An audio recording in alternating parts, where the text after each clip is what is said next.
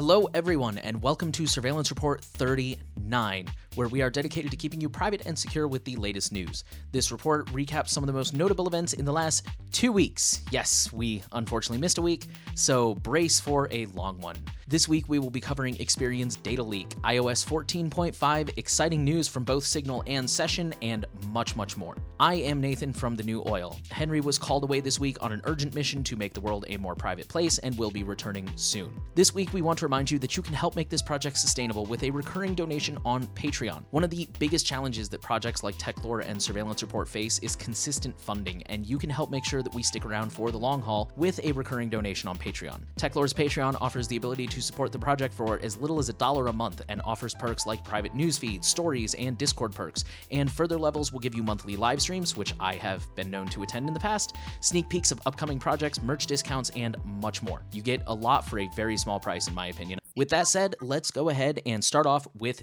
data breaches. Our big story this week, Experian API exposed the credit scores of most Americans. So Experian is one of the 3 major consumer credit bureaus here in the US. There's also Equifax and TransUnion, and then there's a couple of smaller ones. A partner website, quote unquote, had an issue that allowed an attacker to look up the credit score of pretty much anybody by simply supplying the name and mailing address. It has since been fixed on this particular website, but the researcher who found it is worried that this may be present on other websites that Experian has partnered with. The issue lies with Experian's API, which is a software that third-party websites can use to interface directly with Experian. They're very common softwares that a lot of companies use. In this particular case, it also showed 4 risk factors that explain why the score isn't higher. So this potentially exposes a lot of information. Fortunately, there is good news. A credit freeze will block this from working. I always say that if you're an American, you need to freeze your credit. Hard stop, no exceptions. Go freeze your credit right now. Google Play apps steal text and pepper you with unauthorized purchases. This is a story that's relatively common. There were 8 malicious apps that have been removed from the Google Play Store after being discovered. These apps altogether had over 700,000 downloads. They allowed for unauthorized purchases, and particularly they hijacked your SMS notifications, which is always scary. The app stole carrier information, mobile number, SMS messages, IP addresses, country, network status, and in some cases, they were able to get information about your auto-renewing subscriptions. It is also worth noting that this particular malware made extensive use of JavaScript. JavaScript is really dangerous. You really need to be careful with it. If you're willing to put yourself through all the hassle, I would use a plugin like uBlock Origin or NoScript to block any unnecessary JavaScript. Next up, we're going to move to Wyoming, where 164,000 residents mistakenly had COVID-19 and breath alcohol test results exposed on GitHub. The Wyoming Department of Health accidentally uploaded 53 files that contained COVID and influenza data and breathalyzer data onto GitHub. The data was online between November 5th of 2020 and March 9th of 2021. Lab data for the COVID stuff and the influenza stuff included patient names or IDs, mailing addresses, date of birth, test results, and dates of service. This information was taken down, but as always, we don't know if anyone has accessed that. On the topic of COVID, Pennsylvania's contact tracing app had a data breach that affected 72,000 people. Pennsylvania employed a third-party company called Insight Global, and that company was responsible for managing Pennsylvania's contact tracing app. Employees of Insight Global are accused of being irresponsible in regard to, quote, security protocols and creation of unauthorized documents, unquote. As a result of this, the leaked data that was available for these 72,000, presumably Pennsylvania residents, included sexual orientation, COVID exposure status, names, phone numbers, email addresses, genders, and ages. Another website called PaleoHacks had the records of 70,000 customers exposed, as well as password reset tokens, so that's pretty serious. The data included full names, email addresses, IP addresses, login timestamps, locations, dates of birth, bios, profile pictures, hashed passwords, fortunately hashed with bcrypt, and in some cases, reset tokens. This was due to an unsecured AWS bucket. It's been a while since we've heard from one of those, but welcome back. It is unknown if there was any unauthorized access, but again, always assume that there was. Fortunately, Amazon did secure this bucket once they were contacted. Unfortunately, the researchers had to contact Amazon directly. PaleoHacks never got back to them. This is kind of a big one for the privacy community. DigitalOcean had a customer billing data breach. DigitalOcean is a popular choice in the privacy community when it comes to self-hosting on virtual private servers, which there are many reasons that you may choose to go with a VPS as opposed to self-hosting at home. In this particular instance, the breach took place between April 9th and April 22nd, so fortunately that's a relatively short window, and it included leaked names, addresses, last 4 of card numbers, expiration date, and issuing bank. They didn't disclose exactly how many users were affected, but they said that it was about 1% of profiles, and given the numbers that DigitalOcean revealed, I think about 2 years ago, that would put the number a little over 10,000, so pretty good chunk of people. They said the flaw that allowed for the data breach was fixed, but did not disclose what the flaw was or exactly what happened. We'll, of course, keep an eye on that, and if we hear anything new, we will update you guys. Popular insurance company Geico has also had driver's license numbers stolen. So once again, Geico, like DigitalOcean, did not disclose exactly how many people were affected. They did say that the data was accessible between January 21st and March 1st. We believe that there were at least 500 people affected because that's when, according to state law, they are required to file a notification and notify victims who were affected. I'm going to quote the article. Information gathered from other sources was used to obtain unauthorized access for driver's license numbers through the online sales system on that third party's website, unquote. So once again, we see here where a third party system is the problem, and that's why you have to be careful when providing information to anyone, because you don't know how they're going to store it, and furthermore, you don't know what third parties they're going to work with. A lot of the time, companies are not very transparent with that. This is probably an effort to obtain unemployment benefits illegally, because a driver's license number is a key piece of information. You have to do that. There's a popular technique called planting your flag. I totally recommend this. It's when you go to, for example, the unemployment website, you go ahead and create an account, even if you don't plan to file unemployment, so that way nobody else can do it on your behalf. That especially became a really important thing after the pandemic started because of all these fraudulent benefits being filed in people's names. First Horizon Bank has had several online accounts hacked and customer funds drained. First Horizon has hundreds of banks in 12 states in the southeast US, and they offer banking, capital market, and wealth management services. They say that less than 200 accounts were breached using previously stolen credentials and by exploiting a third-party security software vulnerability. So once again, we see that third-party thing. We also see, again, the previously stolen credentials, which means these credentials were out there after an existing data breach. And quite frankly, if they knew that and they didn't have credentials changed, shame on them. So in total, less than $1 million were stolen, and fortunately, customers were reimbursed. And I'm sure it was a headache, but at least they got their money back. I want to highlight that because there's a lot of discussion in the privacy community about why banks suck, because they're constantly selling your information and they're centralized and all the problems with fiat currency and government and all that kind of stuff, which I totally agree with. But this story does illustrate that there are certain advantages to banks. It is never a good idea to take your money and store it under a mattress, because if you get robbed or your house burns down or anything like that, that money is just gone. I don't recommend using debit cards and credit cards. I totally recommend using cash or cryptocurrency if you live in a place where that's a feasible, realistic thing. Banks are not great for privacy, but they are great for protecting your money, at least up to a certain amount. And our last data breach. Android contact tracing apps were leaking sensitive data. So it turns out that Google's contact tracing apps for Android were storing their data in the system logs, which are not always, but often are accessible by certain apps for analytic purposes and crash reports. The exact number of apps varies from device to device. Overall, in total, this applies to hundreds of apps, probably a couple hundred at least, maybe even more. Google claims that they are in the process of fixing this issue and rolling it out. All right, let's move into companies, and we're going to start off talking about FLOC. Yet again, we've covered that the past couple episodes. It is Google's attempt to replace cookies with something that is supposed to be more privacy respecting, but in reality, it's really not. It still lets Google track you. It just puts a middleman between you and advertisers, which is Google, so they benefit and everybody else loses. FLOC is failing, at least according to Wired.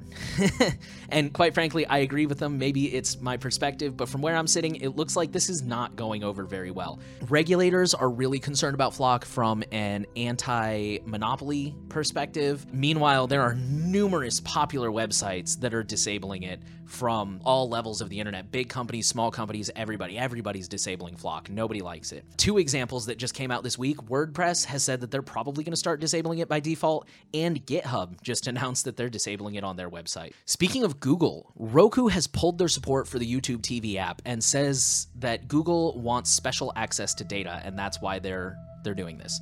So Roku has let their contract with YouTube TV expire, claiming that Google wanted, quote, unfair and anti-competitive requirements that would allow for the manipulation of your search results, impact the usage of your data, and ultimately cost you more, unquote.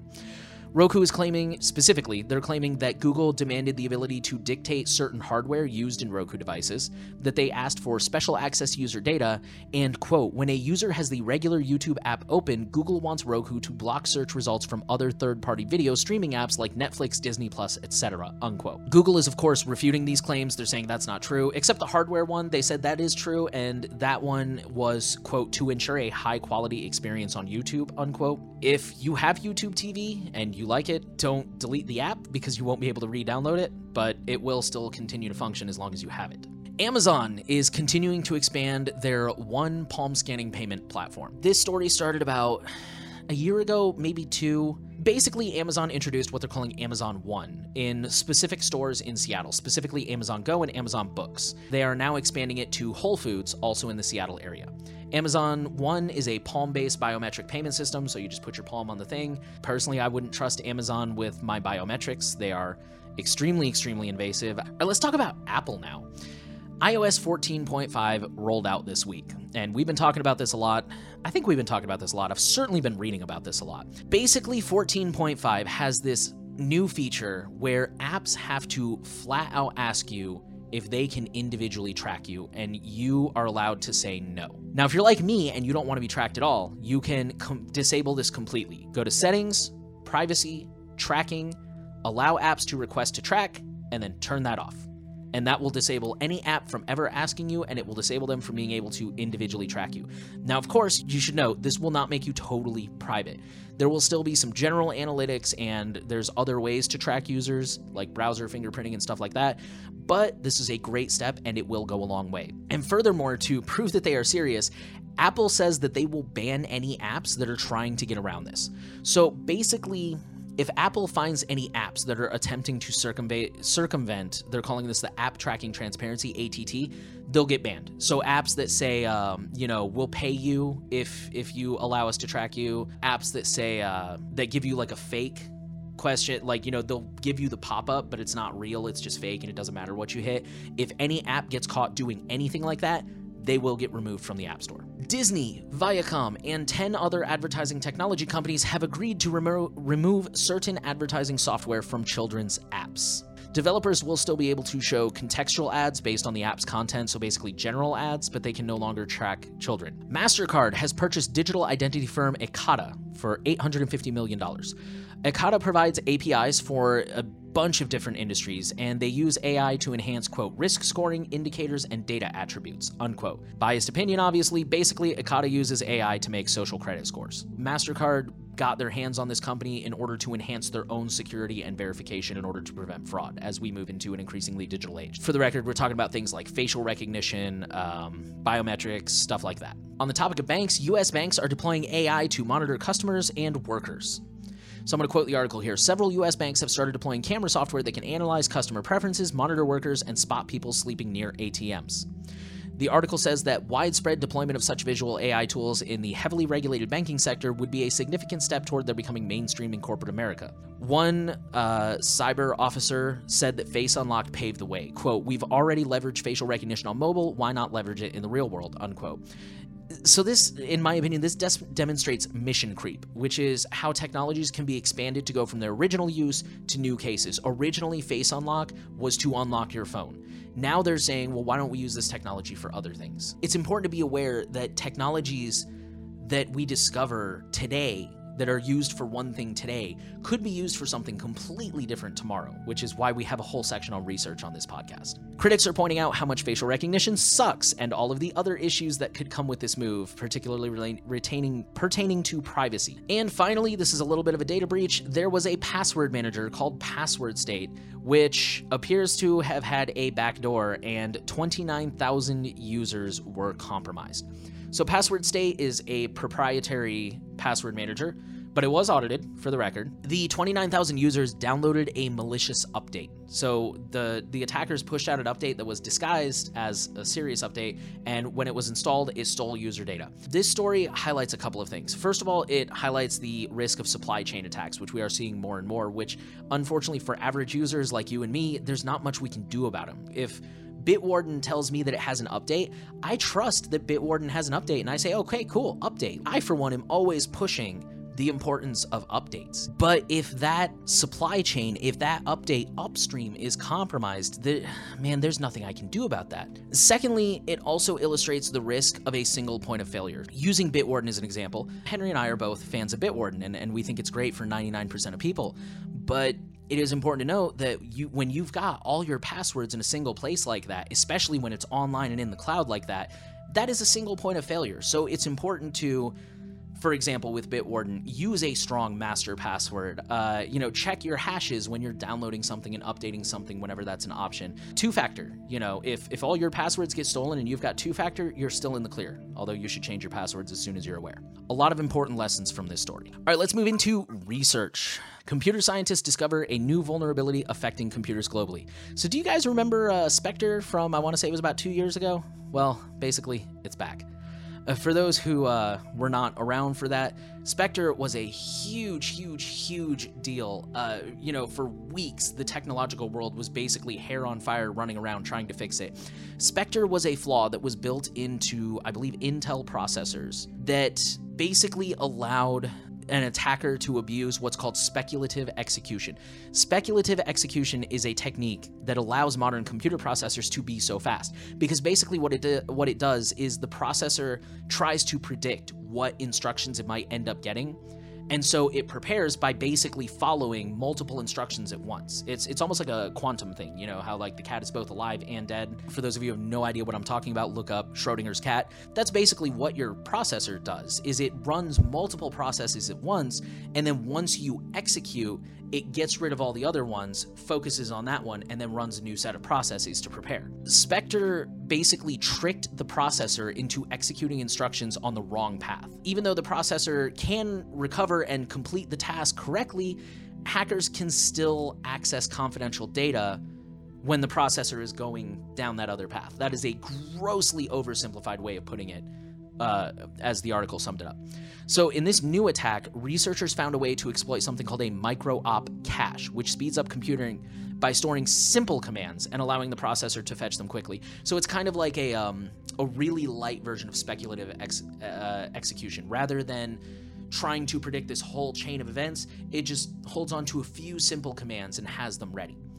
And unfortunately, attackers can steal data when the processor fetches the command from the micro-op cache. This unfortunately bypasses all the mitigations that the tech community has spent years putting into place for Spectre, because it happens so early on in the process, it kind of works around all that stuff. Our next story is a really interesting proof of concept. Animal DNA can be collected from air sampling. I'm just going to read one sentence from the abstract. Here we demonstrate that eDNA, which is environmental DNA, can be collected from air and used to identify mammals. This is aimed at environmental uses like conservation and monitoring of animals in the wild. There's probably not much we can do about it other than walking around in a full hazmat suit, but it's worth knowing about and it's worth having on your radar. And remember what I said just a minute ago about mission creep. Even though right now this is being used for environmental purposes, it is entirely feasible that this could be deployed into other situations in the future. I mean, I can already think where the police will come in to a bank robbery that happened 30 minutes ago and deploy this technology to scoop up the DNA of everyone who's been in the bank for the last hour. And then, of course, from there, it's just going to snowball out of control. Like I said, I'm not saying that will happen. I'm just saying I can see how that creep can happen. Researchers at the University of Würzburg in Germany, I probably screwed that up, I'm sorry, have found huge issues with contact discovery in various messengers, especially secure messengers. So I'm going to quote the article here and then try to explain this as best as I understood it. Using an accurate database of mobile phone number prefixes and very few resources, we have queried 10% of US mobile phone numbers for WhatsApp and 100% for Signal, which is worrying. For Telegram, we find that its API exposes a wide range of sensitive information, even about numbers not registered with the service, unquote. In addition, they also found that most users don't change the default settings. So basically, what happens here is that many messengers will retain a copy of the user's address book to check if a contact joins in a future date. When you join, say, Signal or WhatsApp, they'll ask you, hey, do you want to check and see if any of your friends are on Signal? And you say, sure. And so basically what that does is it will upload your contact list, and they'll say, hey, these are all the people that are on Signal. And they'll retain a copy so that if 6 months down the road, one of your friends joins Signal, you'll get the message that says, hey, your friend's on Signal. Now, services like Signal, they do hash the phone numbers in order to protect user privacy, so they don't have direct access to those phone numbers. However, this paper says that phone numbers are low entropy, meaning it's pretty easy to brute force them. I mean, you know they're all numbers, and you know that they're, in the US case, they're 10 digits long, so that kind of narrows down the amount of brute forcing you have to do pretty freaking easy. Furthermore, there is no rate limiting on contact searches, meaning a malicious actor can basically just keep searching an infinite number of phone numbers over and over until they find people who are on the list. The article goes on to propose a few solutions that can be used to mitigate this. Most of them are on the technical side and have to be implemented by the providers. Hopefully those will be rolled out so that we can make this a little bit more secure in the future. Let's talk about Apple again real quick. Apple's AirDrop shares more than files. So once again, I'm going to quote the article. As sensitive data is typically exclusively shared with people who users already know, AirDrop only shows receiver devices from address book contacts by default. To determine whether the other party is a contact, AirDrop uses a mutual authentication mechanism that compares a user's phone number and email address with entries in the other user's address book. So in other words, AirDrop, for those who don't know, is a way for Apple users to wirelessly send files back and forth. So by default, AirDrop only works with devices that are in your address book. You have to basically go find the other device. And in order to determine whether or not you're a mutual contact, they kind of use a hashing comparing of the address books. Basically, the researchers in this article found that an attacker could learn phone numbers and email addresses of any AirDrop user, so long as they were within physical proximity. So that is the plus side. You have to be physically close to each other. The basic premise is that the address book hashes are weak when they're doing that mutual authentication part, so they can be very easily brute forced. The researchers say that they informed Apple about this all the way in May of 2019 and still have not heard back. There has been no indication that Apple is working on a solution.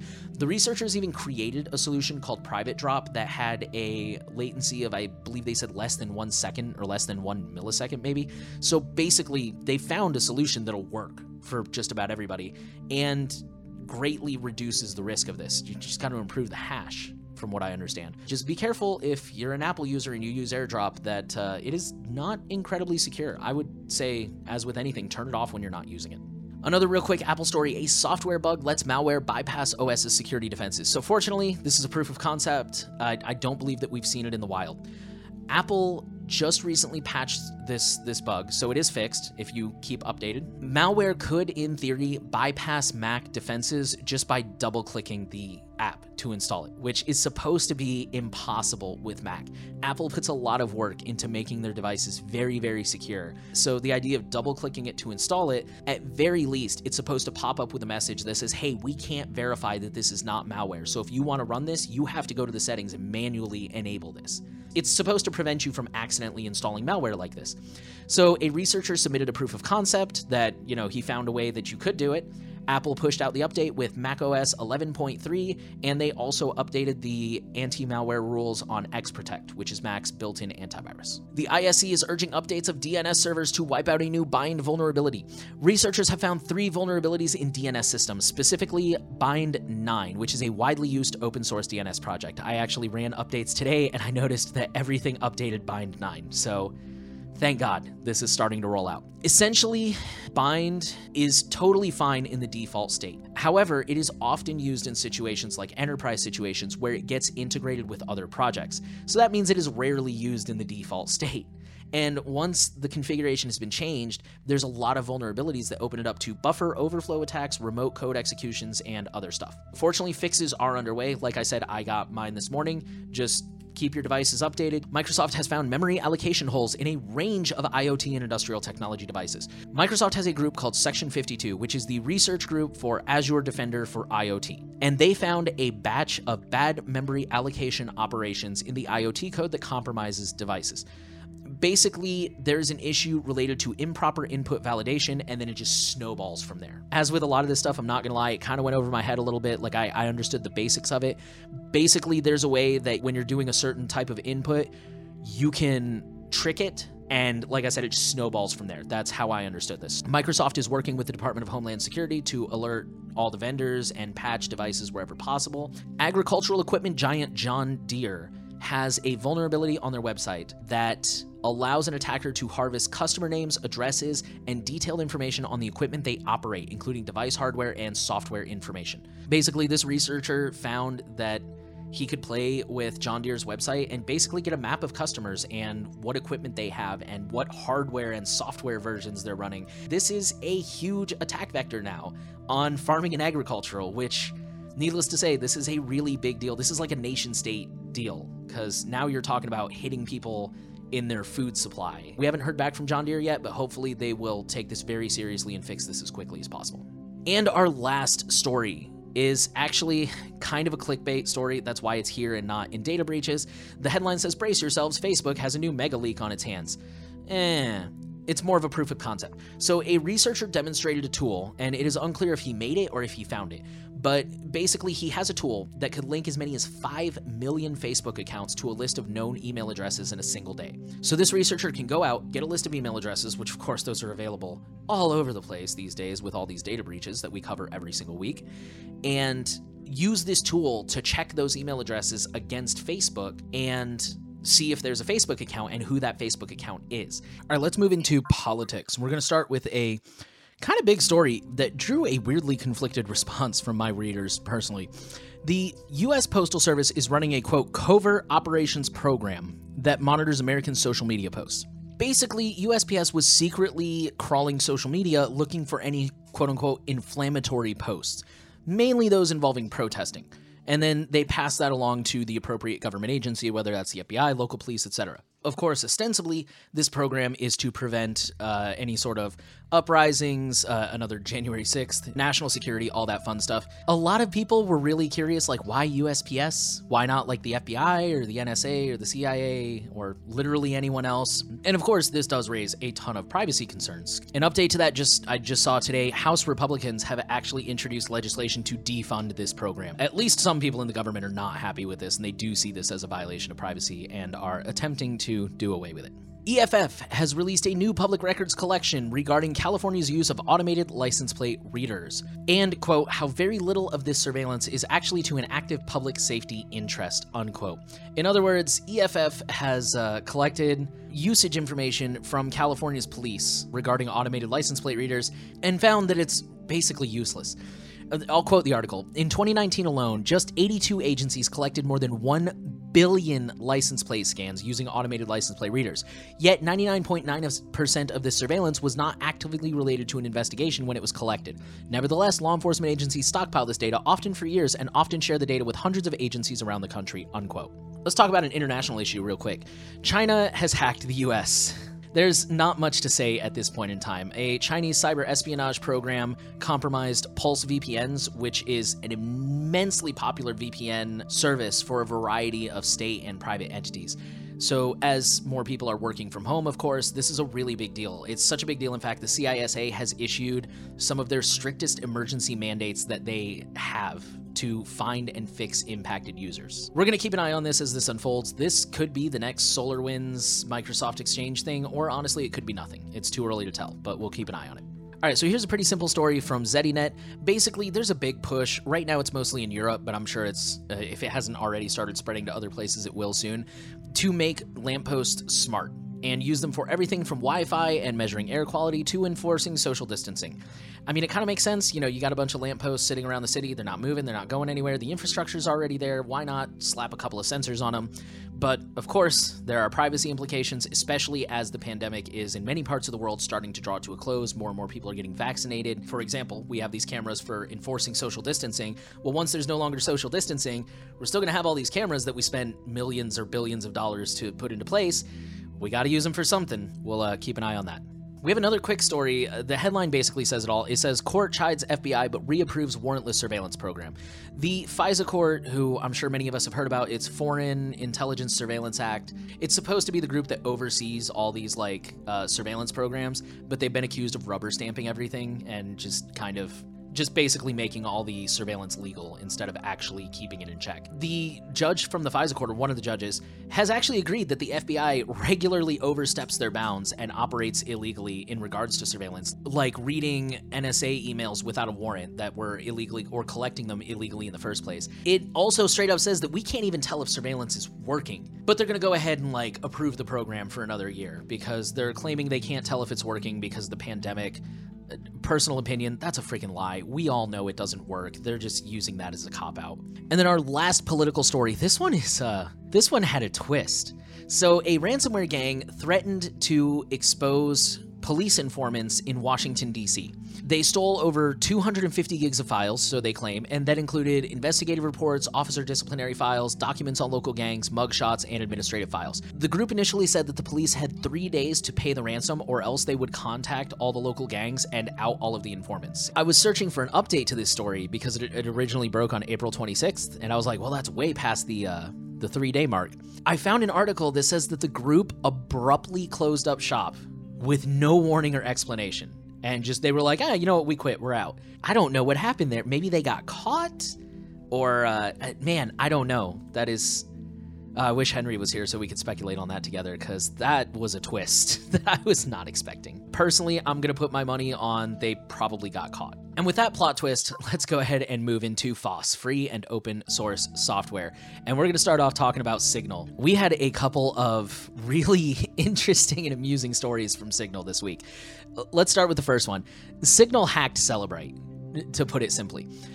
Cellebrite is one of the world's leading digital forensics companies. Whenever a shooter has an iPhone and the cops say, Apple has to build in a backdoor, and then Apple says no, they go to Cellebrite. Moxie, the founder of Signal, he claims that he came into possession of a brand new kit from Cellebrite purely by coincidence and immediately started examining it. And he found that their software is basically trash. He claims that it is just riddled with vulnerabilities, and one of the most interesting ones that he disclosed was the ability to modify reports, including future reports from scanned devices without detection, which really calls into question the integrity of Cellebrite devices. He also found some indication of copyright violation when it comes to Apple software and installers. I'm going to keep an eye on Cellebrite and see if they respond to that at all. Our next Signal story is a real quick one. A grand jury subpoenaed Signal for user data, and Signal didn't have anything to show them. A California jury said, we need this user information as part of this court case, and the only thing that Signal had for them was, quote, Unix timestamps for when each account was created and the date that each account last connected to the service. There's always a lot of debate in the privacy community about whether or not a service actually keeps logs and whether they're lying to us. In my opinion, these kinds of documents are the best way to tell, because if Signal is lying and they actually do have user information and the government finds out about it, which they will, the repercussions will be unimaginable. They can't get away with that. When companies get court orders for user data and they don't have anything to turn over like this is a good indication that a company really is zero knowledge and really is not collecting user data and is not logging anything. That's a really good thing to know, that Signal, under oath, had nothing to turn over. That's a point in Signal's favor. Just to make it clear, I know we've said this before, I'm not saying Signal's perfect. I'm just saying that is a good indicator that Signal is, in fact, to some extent, respecting user privacy and not logging user data. Let's talk about Signal's competitor, Telegram. Telegram is suffering from a new remote access Trojan called Toxic Eye that has now been seen in the wild in over 130 recorded attacks in the last 3 months. So this Trojan primarily relies on phishing to spread, but once it's installed, it does the usual. It scans and steals your credentials, operating system data, browser history, clipboard contents, cookies. It also has the options to delete files, kill processes, hijack task management. It can deploy keyloggers, it can compromise mics and cameras, and it can also turn into ransomware. So this is a pretty impressive guy, and the lesson here is the usual: don't click on familiar links, especially on mobile devices. We have a sad story this week about Linux. Linux has a backdoor. It is called Rota Jakiro, and it has been around for a while, and it's sad because we love Linux, and we never claim that Linux is perfect, but it still sucks when you get reminded. So this was a backdoor that specifically targeted 64-bit Linux systems. It stays hidden via a really complicated rotation of compression and encryption algorithms.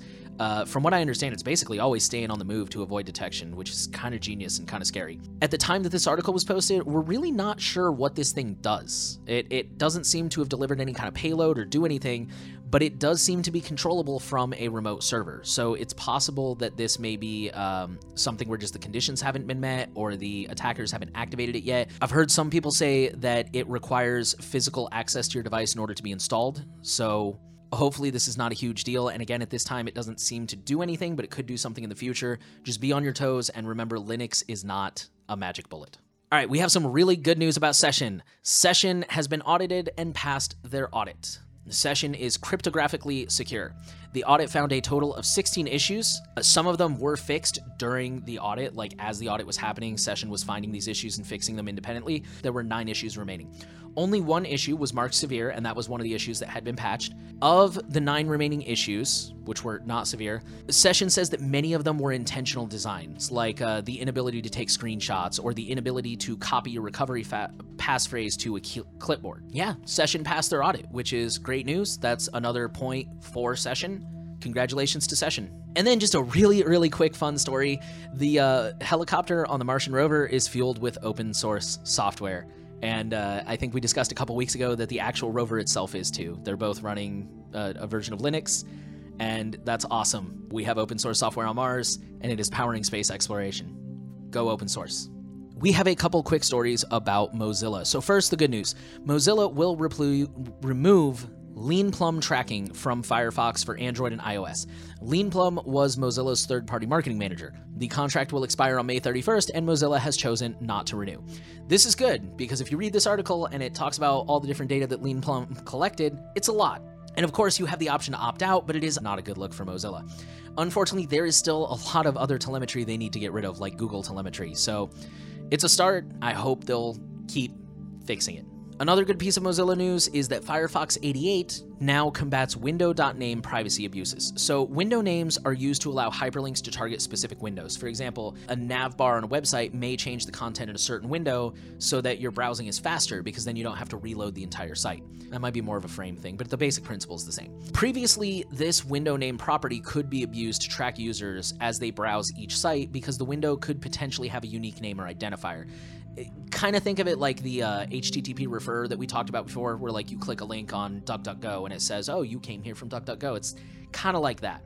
Fortunately, Firefox 88 is now going to crack down on that and make that one less way that you can be tracked. Unfortunately, in Firefox 88, they will enable JavaScript in PDFs by default. JavaScript, we mentioned earlier, is a huge risk. It is a huge threat. I do not recommend JavaScript. You certainly don't need it on in a PDF by default. So I would disable this. The way you do that is you go to your about config and you type in pdf.js.enable scripting and then disable that. Last piece of Mozilla news, Mozilla VPN is now available in Germany and France. Not much to say there. Mozilla VPN is basically just a browser-specific front end for Mullvad, so personally, I would recommend just going for Mullvad. It's a great VPN. And then 2 quick Linux stories. Canonical has released Ubuntu 21.04, and Fedora Linux 34 has officially launched. And finally, let's move into our Misfits section. We're going to talk about millions of web surfers that are being targeted by a single malvertising group. So malvertising is malicious advertising, which is one of many reasons I think that you should use an ad blocker online, make yourself a little bit safer. A certain group of cybercriminals have compromised over 120 ad servers in order to display malicious advertising to tens of millions, if not hundreds of millions of devices.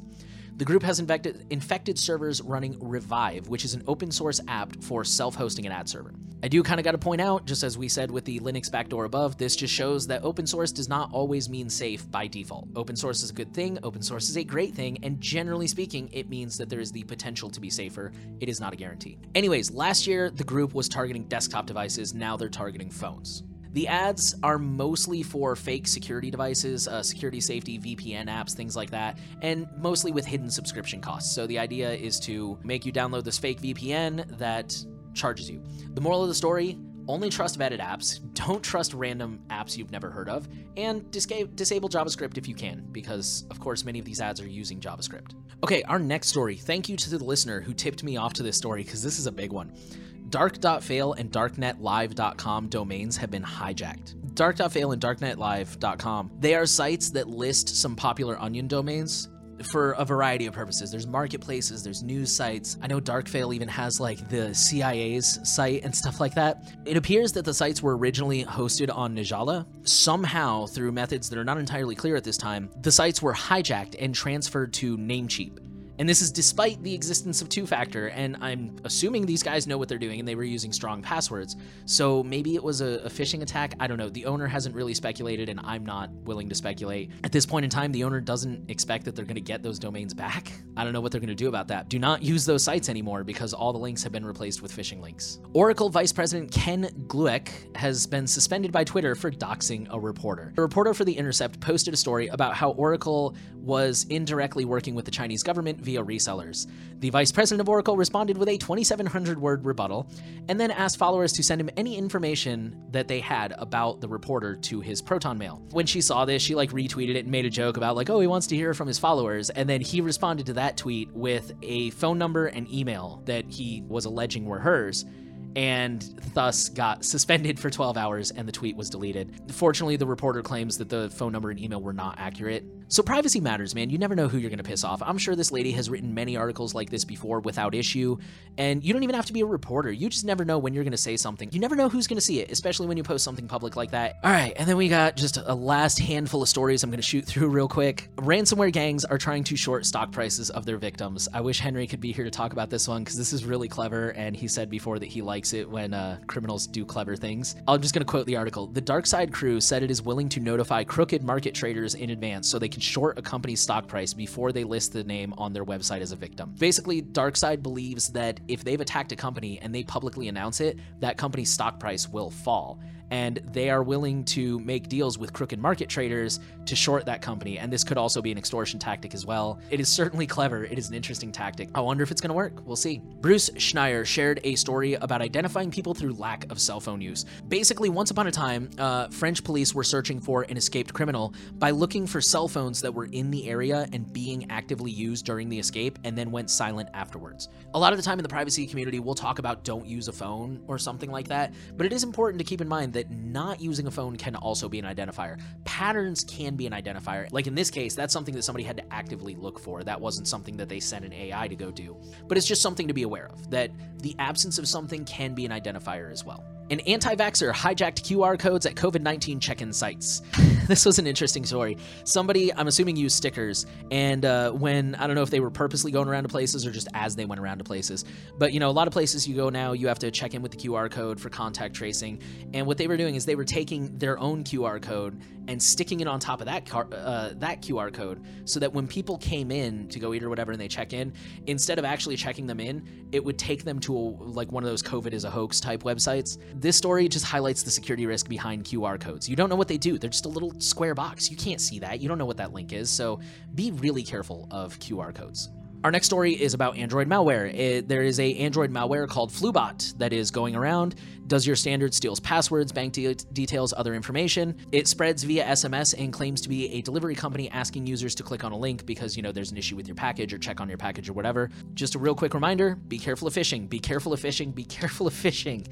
Despite technology, despite how far we've come as a society technologically, phishing is still the number one way to compromise the system. And especially nowadays where we're ordering things from home and we're all getting a lot of packages, just be so careful of that stuff. And finally, I'm gonna let you guys read this story on your own. I just thought it was a really funny story and I wanted to share it with you guys.